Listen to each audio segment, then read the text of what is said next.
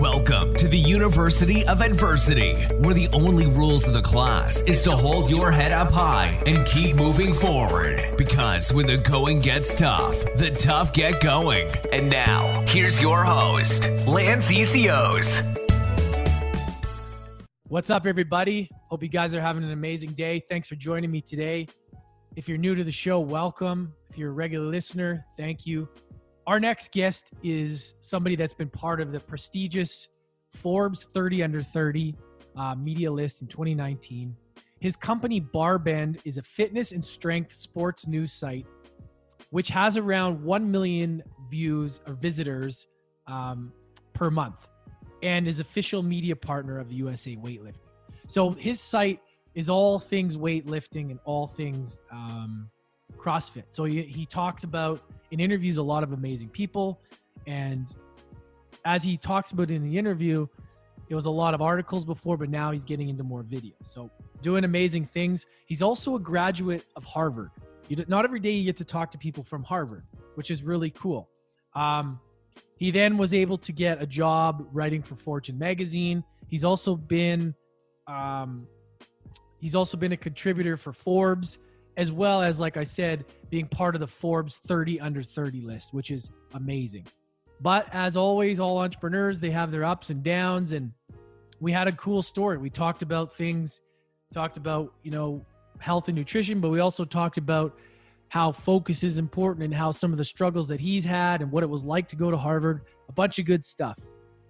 He's an awesome dude, and I really liked connecting with him, and I think you guys will have a lot of fun with this episode. So we don't go too deep emotionally like we do sometimes, but we did have a great conversation, and it's always awesome to connect with somebody that's killing it in the entrepreneurial world and has a lesson to teach. So he's also got a podcast called Barbend Podcast, where he interviews all of the best people in this space, CrossFit, weightlifting, all that. I'm not sure if I mentioned that to you guys, but anyways, check out Barbend, check out his website, check out his podcast. You'll learn a lot from this guy. And yeah, I'm really, really excited to have David Tao join us today, and we'll get right into it. Enjoy, everybody. David, what's up, man? Thanks for joining us. Hey, thanks so much for having me. It's a lovely day when we're recording, and I'm excited to be here. Yeah, man, absolutely. So you got quite the resume there of cool stuff that you've been up to. And, with Barbend and, all this stuff with powerlifting, and I was listening to your podcast. Awesome as well. Before we unpack all that, let's give the listeners that want a little bit more than my intro that I give you, a little bit of insight behind the curtain and take us back a little bit and maybe show us how you got to where you are today a little bit. Yeah, certainly. I will say I'll probably steal your intro and just use that to introduce myself moving forward. It's a much better elevator pitch, I'm sure, than one I could put together.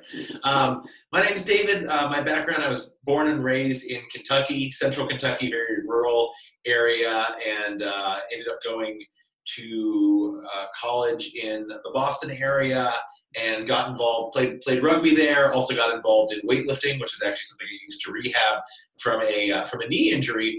And that really sparked my love of strength training and strength sports. And I got really interested in weightlifting, specifically Olympic weightlifting, at a time when it wasn't super popular in the United States. It was kind of this obscure little side sport. It was bigger in Russia and China. And then I graduated college. I entered the journalism field. My first job, I was writing for Fortune magazine, actually. And then suddenly this thing called CrossFit happens. And strength sports and lifting weights and all this stuff starts going really mainstream, right? Yeah. So people know what a snatch is, a clean and jerk is, a bench press. They know the difference between them. And suddenly there were a lot more opportunities in fitness content. And so I had some opportunities to get involved in fitness content early on. And I was the first editorial director at a site called Greatist, Greatist, which is more of a generalist health and fitness site. And from there, I also did some consulting and some writing for CrossFit HQ when the CrossFit Games were kind of getting off the ground. Yeah. And was fortunate enough to be able to own and operate a gym, co-own and operate a gym for a period of time. Worked as a consultant in marketing for fitness and brands doing fitness like Samsung and cool places like that. Traveled around a lot. I was in Miami and Washington, D.C., and California, looking at different gym spaces and working with people to figure out how to market their fitness concept and what to bring to market, how technology can integrate with fitness. And at the time, I was active in weightlifting and CrossFit personally. So it kind of went from this very traditional business journalism background, right? You get the gig writing for Fortune right out of college, to being in the content space specifically around fitness, which was kind of a dream because it was combining the career I wanted with the passion I had. And I was really fortunate to be doing it at a time when everything was kind of on the up and up, right? Like CrossFit was just like, where's the ceiling on this? It's becoming so popular. And then about 3.5 years ago, I was connected with, I was doing some consulting work for a university, and I was connected with my current business partners and my co-founders at Barbend, and we basically identified a need for a central hub for all the strength sports. So if you're into CrossFit, but you're also interested in powerlifting and weightlifting and stuff like that, where can you go for that information, news, analysis, tips, video, podcasts? And that's how Barbend started in early 2016. So we've grown the team since. It was just a few guys on a blog for a while. And now we have a really, really talented team, and producing a lot of written video, audio content. And that's the really long-winded spiel. I hope you're still with me. Yeah, it's awesome when you get to hear somebody that's sort of been able to kind of pull their passions all into the same sort of thing. I mean, that's kind of the way the world is now. Like, you can do that, right? Like you can kind of have these things, and what you've done is kind of made that your thing. I want to say that you can definitely do it. And there are people who go about it in such creative ways. Yeah. And they're so smart about it. I got really lucky. Okay. My timing couldn't have been better to be somewhat knowledgeable about weightlifting and to kind of be in that community right before or right as CrossFit was really skyrocketing into the public consciousness. Like, my timing was great to be able to be connected with CrossFit at a time when they were very actively looking for writers and reporters and people to help them with content. It's an example of like right place, right time, or right passion, right time. I like to think. Yeah. Of course, you're being modest, though. I mean, let's be honest. I you know what I love about this is that I was a hockey player. I played junior hockey. So I got introduced to powerlifting right at the end of my career. So this would have been like, early 2000s. Like, I started doing it probably 99, 2000. Mm-hmm. So it was still that real foreign, that it wasn't trendy. And you know what I mean? Like doing the clean and jerk and learning that stuff. Not only was it super hard to mastering it, but I hated it at the time because it was really tough to get them right. Because you can really if you do it wrong, you can hurt yourself as well.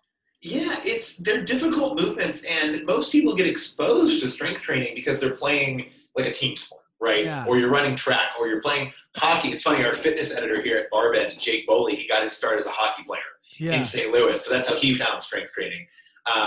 In our office earlier today, we had Jordan Shallow, who's known as the Muscle Doc online and has a big online following for rehab and prehab exercises. He's also a world-renowned powerlifter. He got his start in hockey, and he found that he told me he started skipping hockey practice when he was in high school to go do the strength and conditioning that the hockey coaches were giving him. So a lot of people, especially in the early 2000s and before that, were finding these exercises and these sports as means to an end. So they were lifts that you would do to get better at hockey or football or baseball or basketball, you name it. Yeah. And, it was always the weirdos who were like, well, I like the lifts and I like lifting more than I like playing the sport.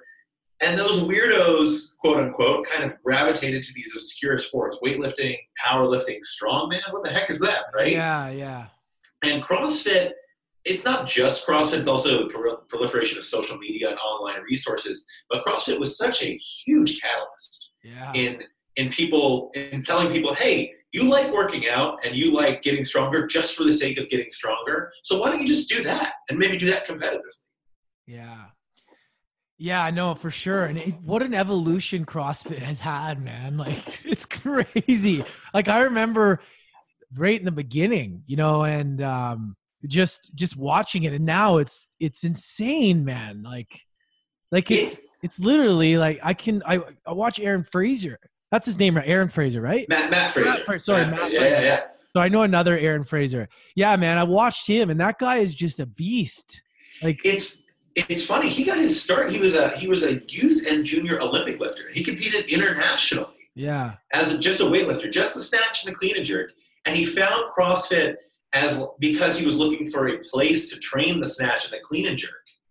Yeah. And when he was a little bit older, and he just like, you know, they saw he was strong, and he had some coaches who were like, "Hey man, why don't you try this CrossFit thing? Why don't you do a little bit of conditioning in addition to your weightlifting?" And he was like, "Hey, I don't know, you know, I'm not sure. I'm not really into the whole like conditioning or cardio thing." And now years later, he's a 4-time in a row fittest man on earth, and it's just this ridiculous athlete. And even 5 years ago, what we thought was possible for CrossFit athletes, like they've just blasted through those boards. Yeah. I mean, Tia Claire Toomey is the 3-time defending women's champ at the CrossFit Games. She was an Olympian in 2016. Yeah. She was an Olympian in weightlifting. So she's at the top of 2 sports at once. Like, come on. It's nuts. So you went to Harvard, right? I did.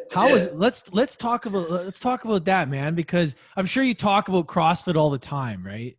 You know, and you were like, what was your process through that, and how different is the outcome of what you thought you were going to when you signed up for that? So I kind of applied to Harvard, not really expecting to get in, as I think a lot of people don't. I mean, I was very fortunate. I went to a very good school in the South, but I'm from the South, and I never knew anyone who went to Harvard. I don't think I knew anyone. I think I may have met one person when I was young who went to an Ivy League school, but I'd never been to New England. Like I had never, you know, when I was in high school, I was starting to look at colleges. I was like, I'd never been to Massachusetts. I don't think I realized like Harvard was in Massachusetts, and Columbia was in New York, and Yale was, I don't even know where Yale is. I'm kidding. That's a New Haven joke. But like, I just didn't know, like, I just wasn't aware of that universe. It's something you see in like a movie. Yeah. But I applied. I had I visited the summer before my senior year. I was like, I kind of want to go to New England. So my family, we took a trip up there, and we used that to like, I'd never been to New York City. I'd never been to Boston. So we explored those, and then we looked at these colleges, and I applied, and I got in, which was awesome, but unexpected. But it was this moment where I was like, oh, now what? I've never lived that far north. Like, I don't know if I can understand people with a Boston accent. I just, you know, what are all these stereotypes? I don't come from like this rich family that wears tweed all the time and, you know, has servants. Like, I don't know. And my college experience ended up being very different than all those stereotypes. And I think that's because if you go to a lot of colleges today, whether they're public or private, and they're big enough, you can kind of you will find whatever path that feels good, and you will interact with people that feel right for you. Yeah. So you can go to this really old school and like be at Harvard. They have what are called like finals clubs, and you can be kind of hoity-toity about it, and that's cool if you want to do that, right?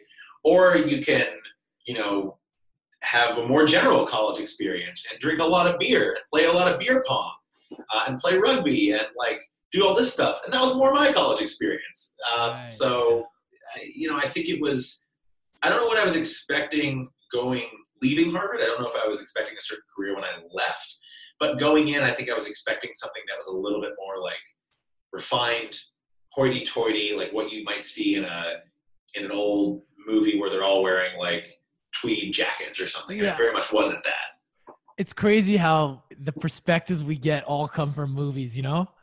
Like, it's hilarious. That's the only thing I think about. I think about, you know, seeing a movie about Harvard or like Mark Zuckerberg. What year did you go there? Were you there around that time? Or is that I did not overlap with Mark Zuckerberg or any of the Facebook founders. But I will say I think it was my senior year. It was my senior year that The Social Network came out. Okay, that's cool. So I was at school when The Social Network came out.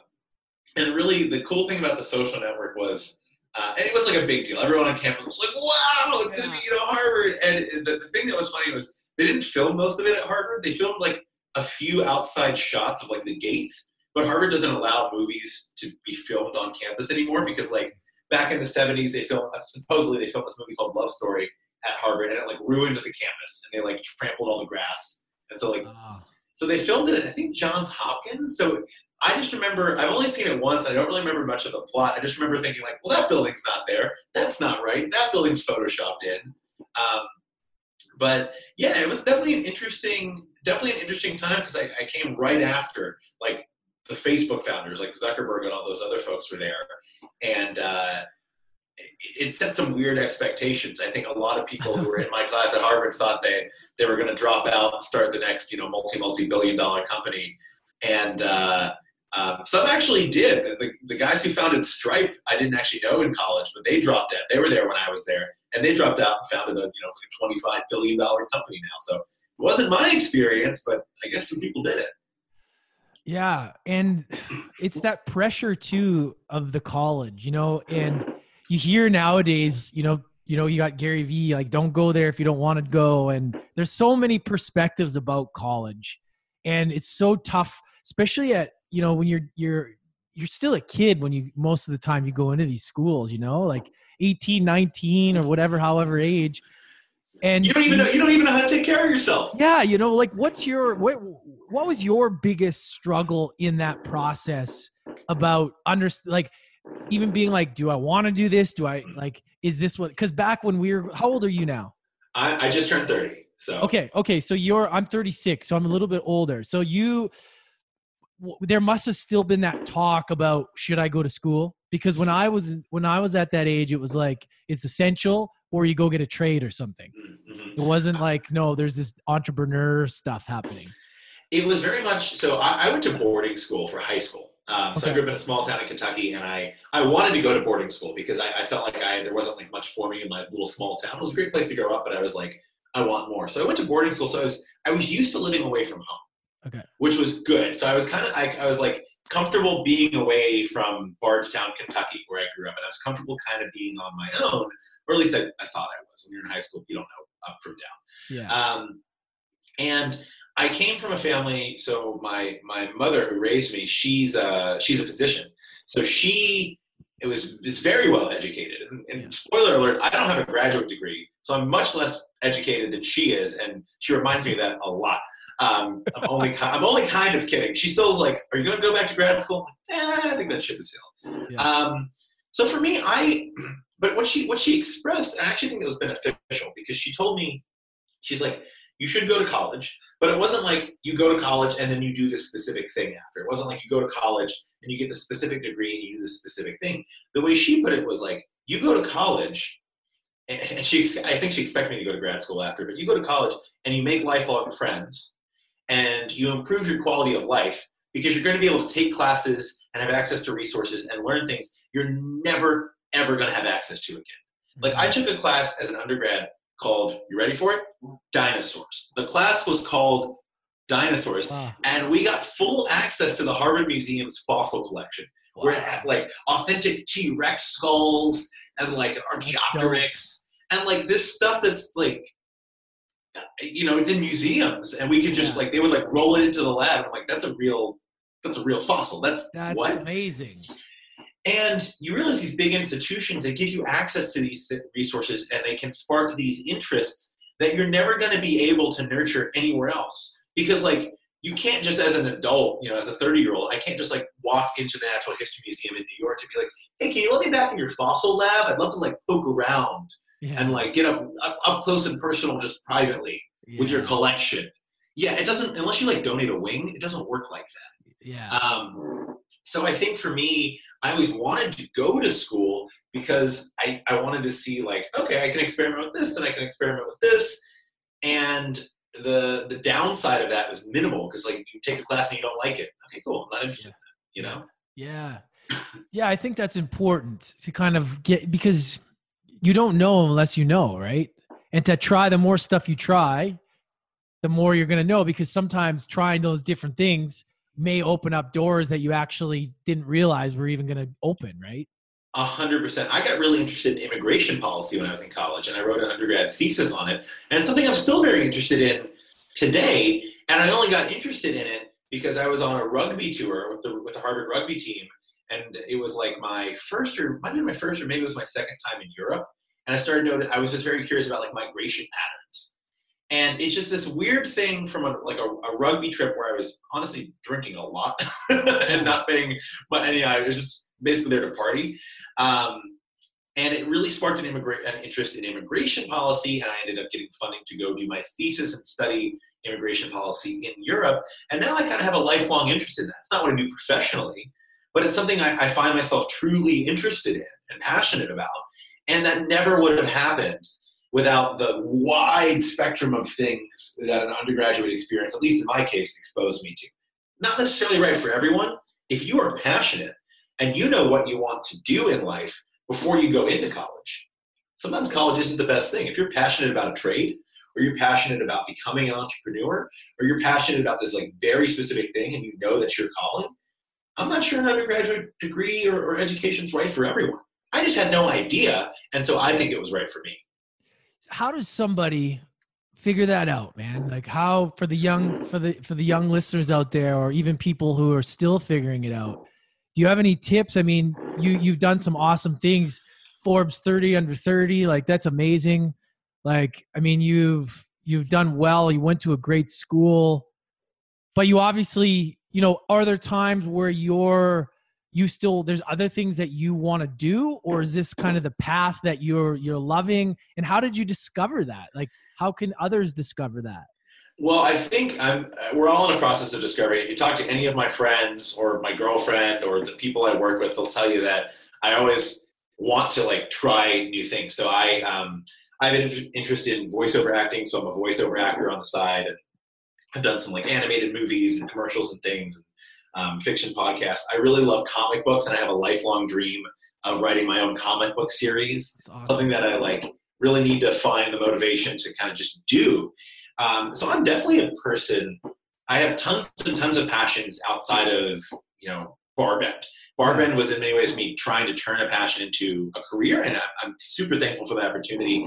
But I think there are people in life who just are not necessarily super satisfied with like anything. Yeah. And I can get crippled by that sometimes. So as much as like I made the Forbes 30 under 30 list, which was such an honor, and I'm super thankful. But at the same time, I found myself reading the list and just being like, oh, these other people, look at what these other people are doing. Like, why haven't I done that? Like, oh my, I'm so far behind, and I'm on the same list as them. And they're just kind of inspiring me to think, my first reaction was seeing these lists, just like, I got to try all these new things. I got to try what they're doing. I got to see if maybe I'm good at that. And that's just kind of my personality. And I think a lot of entrepreneurs feel that. At the same time, I don't think all entrepreneurs feel that. I think some entrepreneurs get hyper-focused on their passions and have a lot of success and just build companies around those hyper-focused passions.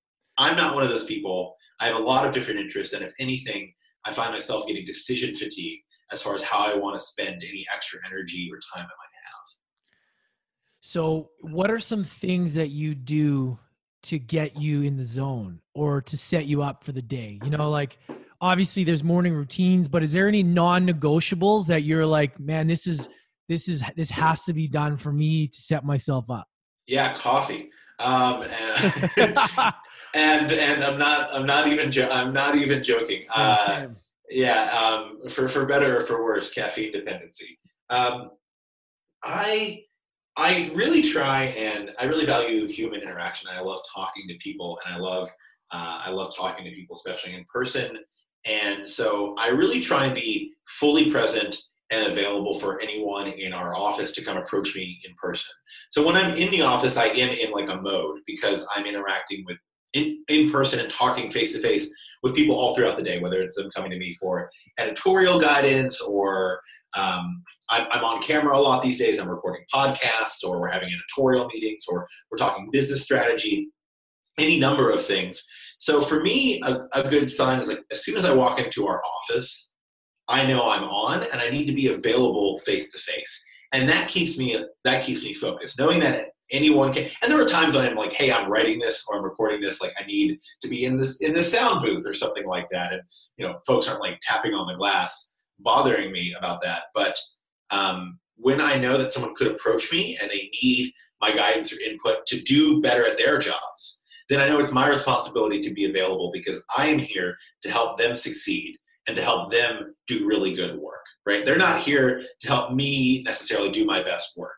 I'm just kind of providing resources or trying to be a resource to them. Once your team gets big enough, you're a resource to your team, not vice versa. At least that's the way we've basically tried to structure things, and that's the way a lot of editorial systems work. Can you walk us through Barbend a little bit, man? Like just to kind of give us more an idea of what it is, because it's super interesting stuff, man. Thank you. Barbend is a resource for all things strength training and strength sports. So that kind of means two different things, right? That means if you're a competitor in like CrossFit, weightlifting, powerlifting, or strongman, we have news, analysis, tips from the pros, things to help you up your game. The other type of content that we're really focusing in on more heavily than we used to right now, and this is kind of like Barbend 2.0 in many ways, is we also produce that first type of content. But in addition, if you are interested in just strength training in general, and maybe you're not the most hardcore, maybe you're relatively new to the gym and you're just looking for something to do, we want to provide that content to make strength training more accessible to a broader audience as well. And to do both of those things, our core is written content. That's what we started with. But now we've also, over the past 8 to 9 months, been investing very heavily in video. Over the past 3 to 4 months, very heavily in podcasting and some other visual assets as well. So we're really trying to become a cross-platform media brand for all things strength and strength training. And that's all centered around barbend.com. You can find all that stuff at barbend.com. What about the nutrition change that's happened, bro, in the last how many years? I used to be told load up on the carbs and then, the lasagnas, the pastas. And I always wondered why I felt like shit. And then you get into the paleo, then the low carb, now the keto, now the carnivore. Talk us through your guys' process of how you guys deal with all this shit. Cause it's crazy. Do you have a lot of nutritional advice on there? Do you just have different perspectives? Cause I've talked to so many people about this too. And it's mind blowing where this is taking us. It's funny. I was talking a little bit about this morning with the guests we had coming into the office. There's no magic bullet in nutrition. Yeah. And nutrition is deceptively simple, I think. It comes down to macronutrients, micronutrients, and how many of each, right? Chemistry is chemistry. Yeah. And there's not necessarily a magic bullet. People will choose diets that they like, and they will gravitate toward diets that they like. I am a firm believer that if someone is eating keto and they're sticking with it, it is at least in large part because they like high-fat foods, and they just prefer those over a lot of carbohydrates, right? Yeah. And not necessarily because keto is the only way to reach these certain goals. I think that diets have a little bit more flexibility than a lot of people give them credit for, and I think there are different eating patterns, barring actual food sensitivities and allergies. I think there are a lot of different eating patterns that will work for people. So we write about a lot of different nutritional elements on Barbend, very much with the perspective that there is no magic bullet. There's some stuff that science has pretty conclusively said, and there's some stuff where it's probably not. And we're going to write about the range of dietary science and dietary trends, but we're also not going to do our best to not sensationalize anything and to not claim that paleo is going to work for every athlete, but flexible dieting and macro counting isn't, or something like that. We're not trying to weigh them necessarily against each other, but if people are looking to get stronger and use nutritional advice and guidance to achieve their goals, we're going to try and provide them the information that they need to at least contextualize that. It's very difficult, and I will say nutritional content, writing good nutritional content in this space is maybe the hardest thing we do. Yeah, it's because everybody's different, right? And a lot of times you're right. It's become more complicated. Eat less bad shit that, take out a lot of the stuff, first of all, right? A lot of times people wonder why they feel like shit, but then you ask them what they're eating. You're like, well, what do you think's going to happen? I think one of the biggest problems is that people they'll go keto. And I'm not saying this is not to hate on the keto diet. It works for some people, and some people just enjoy eating that way and they respond well. I think probably it's a little bit of a fad, but at the same time, I'm sure there are people who have benefited from it. But at the same time, the reason I think people lose weight, a lot of people start keto and they'll immediately lose weight, and they'll be like, oh, it's because of the keto diet. It's because I've changed the composition of my macronutrients. Most people, when they start the keto diet, the first thing, they cut out most of their carbohydrates, and they end up eating a lot fewer calories, and they go into a caloric deficit and they lose weight that way. And they're like, no, I'm still eating a lot. Well, it's like, if you actually tracked your calories when you switch to the keto diet and you cut out carbs are like a really tasty way to get a lot of calories, and it's really easy to eat a lot of calories very quickly when you eat a lot of carbs. Pasta, cereal, bread, right? Nice. Like, you can just sit down and eat a whole tub of mac and cheese, and it's easy. It goes down super quick. And it's often because, this is just one example. Yeah. If they actually track their macros, it's either just eating significantly fewer calories, enough to be in a caloric deficit to lose weight. It's not because they've necessarily replaced one macronutrient with another. They're just eating less without maybe realizing it. I think that's sometimes the case when people switch diets and they see really quick results, and maybe not the results they want long term, because they tend to regress to the mean and then start eating more, or wavering off of that diet. And I think often if you just end up really dialing in and focusing and counting your macronutrients, you can learn a lot, and you'll often be very surprised at what you see, because we're really bad about being objective about our own diets unless we are tracking the numbers. So what would you say is the best diet that you see from your eyes, because you're dealing with a lot of powerlifting, you're doing CrossFit? What would you say, like paleo style, or what would you say would you recommend to somebody if they had to say what's your favorite? So what I will say is different sports and different types of athletes do have different nutritional requirements. And we do work in a lot of sports that have weight classes, right? So you have to maintain strength or build strength at a certain weight, gaining weight, losing weight, maintaining weight. There are actually there are quite a few variables, right? Yeah. There's some differences between body type, body composition, between men and women. There are some people have food sensitivities, so certain macronutrients are not as accessible to them, micronutrients as well.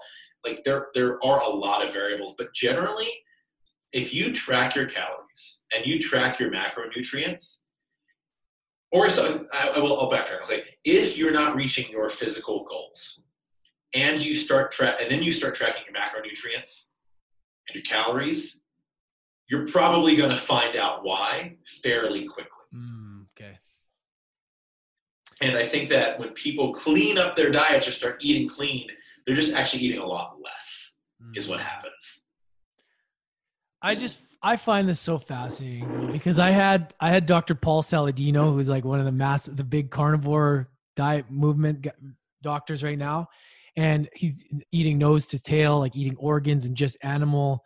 It was fascinating because he's got so much science behind it that it's how do I ignore this? How do I not? Right? I wouldn't ignore that at all, and I'm not gonna argue my science is better. I'm not saying he's in the thick of. There are a lot of smart people who are eating like that, and they're coming at it from a very research-backed perspective. Yeah.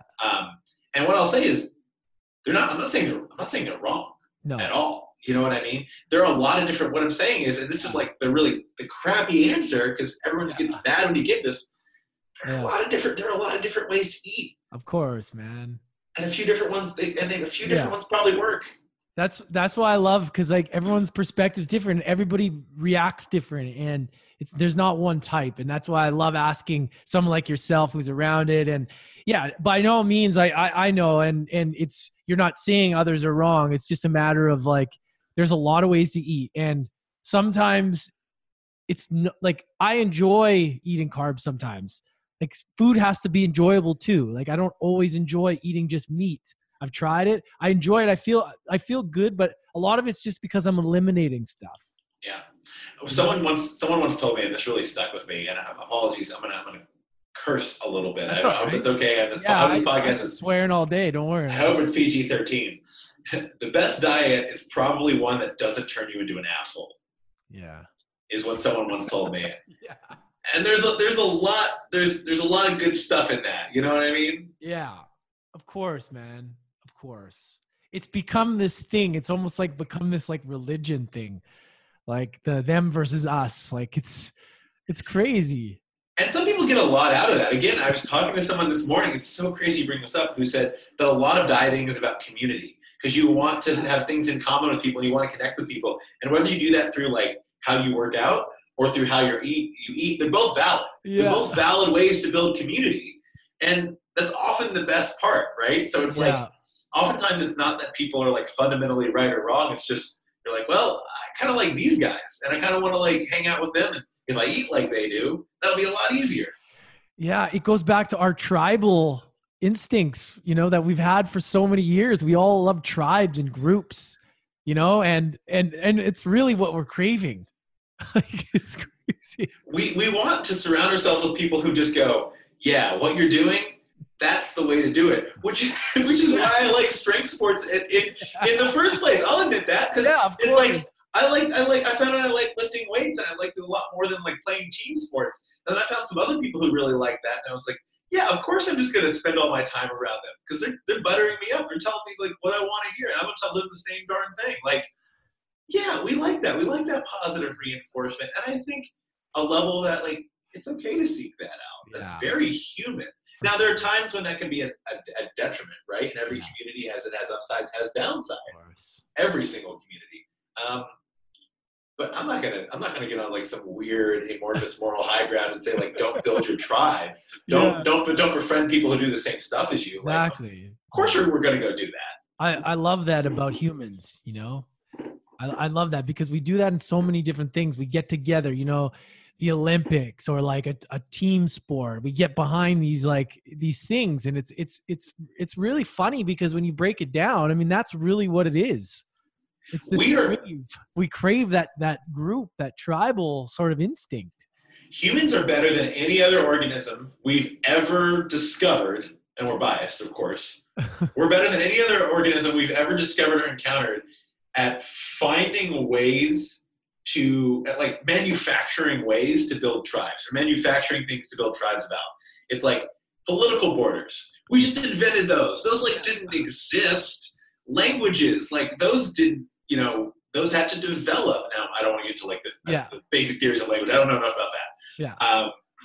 But like diets and types of exercise and movies we like, and, chat groups and all this stuff. These are just like artificial human created tribes, because we like making that up. We like just pulling those out of thin air and saying, we're different. My group's different and it's special. Here's why. Yeah. And we get bored. People get bored. It's crazy, man.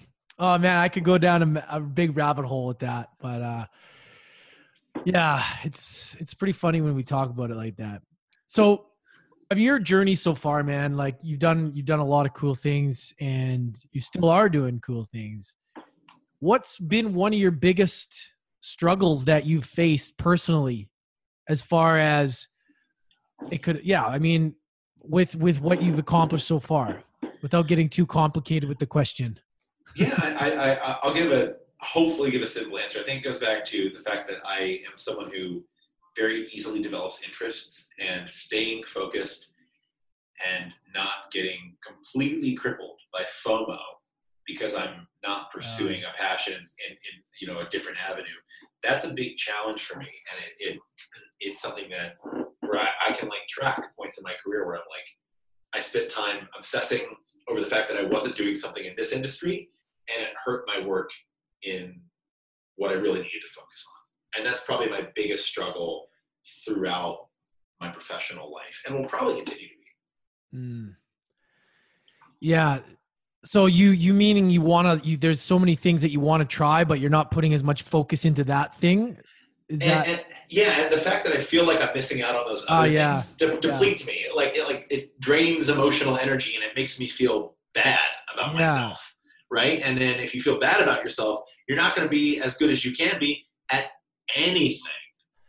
Yeah, that's so true. I think a lot of people do that, especially being on social media and being connected and seeing so many different things happening. It's like, well, they're doing that. Why am I not doing that? Or or that's happening, or that business is doing this, or that social media thing is that. And it's like, whoa, why am I not doing that?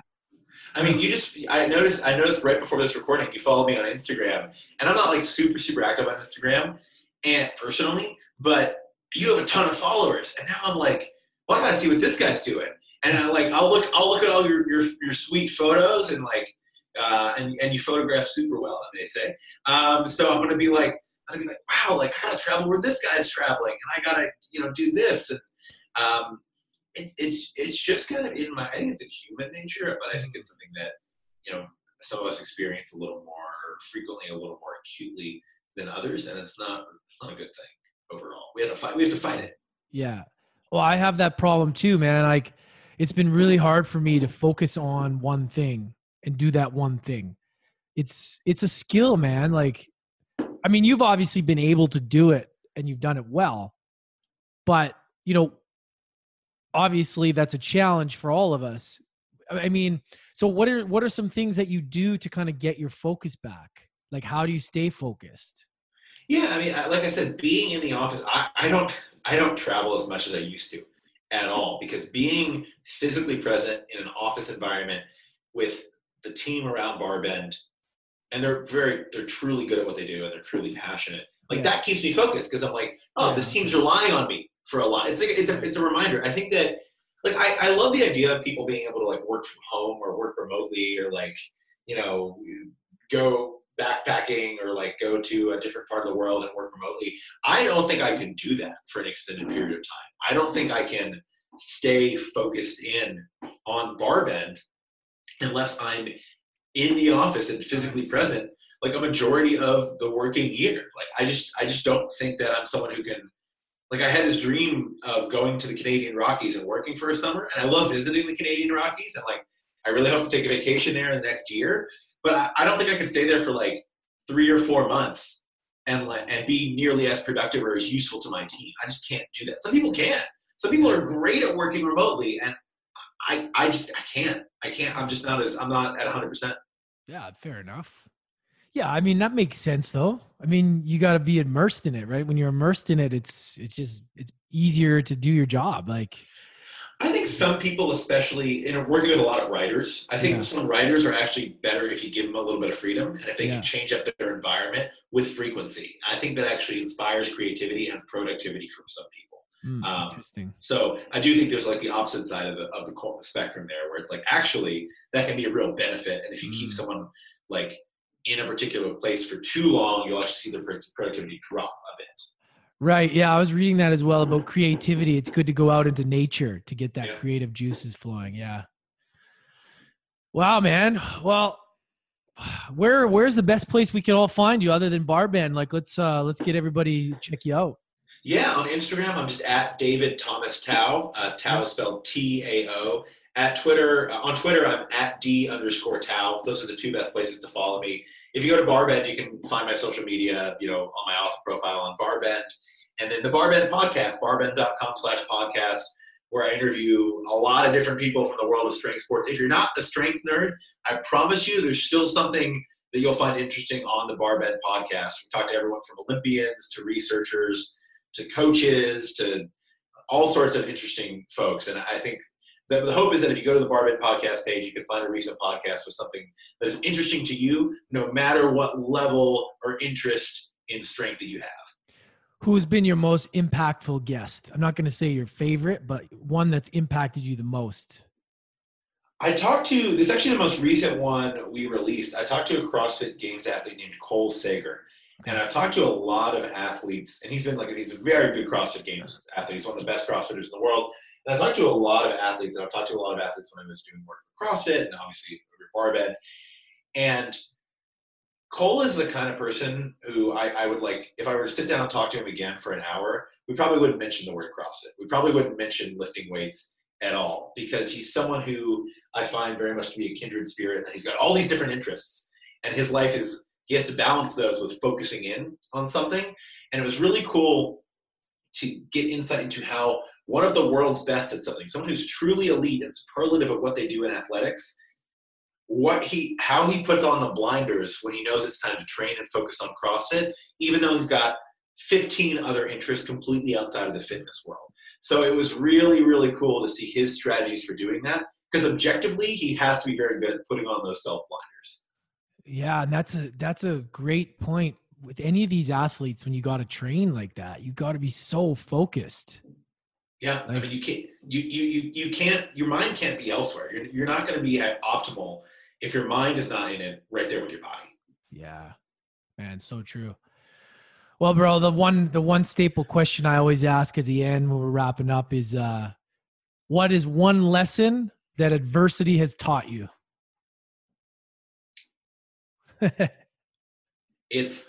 pausing because I want to phrase this correctly. It's okay to hit a dead end. It's completely okay to hit a dead end. Sometimes what's not okay is thinking you can dig through anything, right? You will hit those in life. You're just going to hit a dead end, or you just need to head the other direction or go on to something else completely, and they're really hard to see. But the first step is recognizing that they exist, and they exist for everyone at some point in life. Not everyone can do everything. I hate to say it. I know it's like your preschool teacher's lied to you, or I'm lying to you, or something, right? Yeah. But like everyone hits a dead end at some point in life with something, and we have to recognize that. And that can be tough to recognize for a lot of people, but it does happen to every single person. Yeah, awesome, man. Well, I appreciate you taking the time to come hang out, man, and being on the other end instead of having to interview everybody. You get to answer some questions. Thanks so much for having me. I really appreciate it. Yeah, man. We'll have everything in the show notes for everybody to come check you out. I urge you guys to check out Barband, check out the podcast, and yeah, man, keep killing it. I love it. I love your energy, and you're doing great things. Thanks, man. Appreciate it. All right. Thanks, everybody. Hey, guys, make sure you check out David. Go check out Barband. Follow him on social media, and go support his podcast. Go right now. Listen to it. He's interviewing some of the best, and he's allowing everybody to stay on top of the ever-changing and ever-growing weightlifting and CrossFit space. So I appreciate you guys. I hope you have an amazing day. Leave us a review, subscribe, share with a friend, whatever you can to grow this show. Every person listening, you have the impact to help us grow this and change the world. So I appreciate you. Have an amazing day. We'll catch you next time. You just finished another class at the University of Adversity. Don't forget to hit that subscribe button and tune in again next time for more life lessons with Lance ECOs.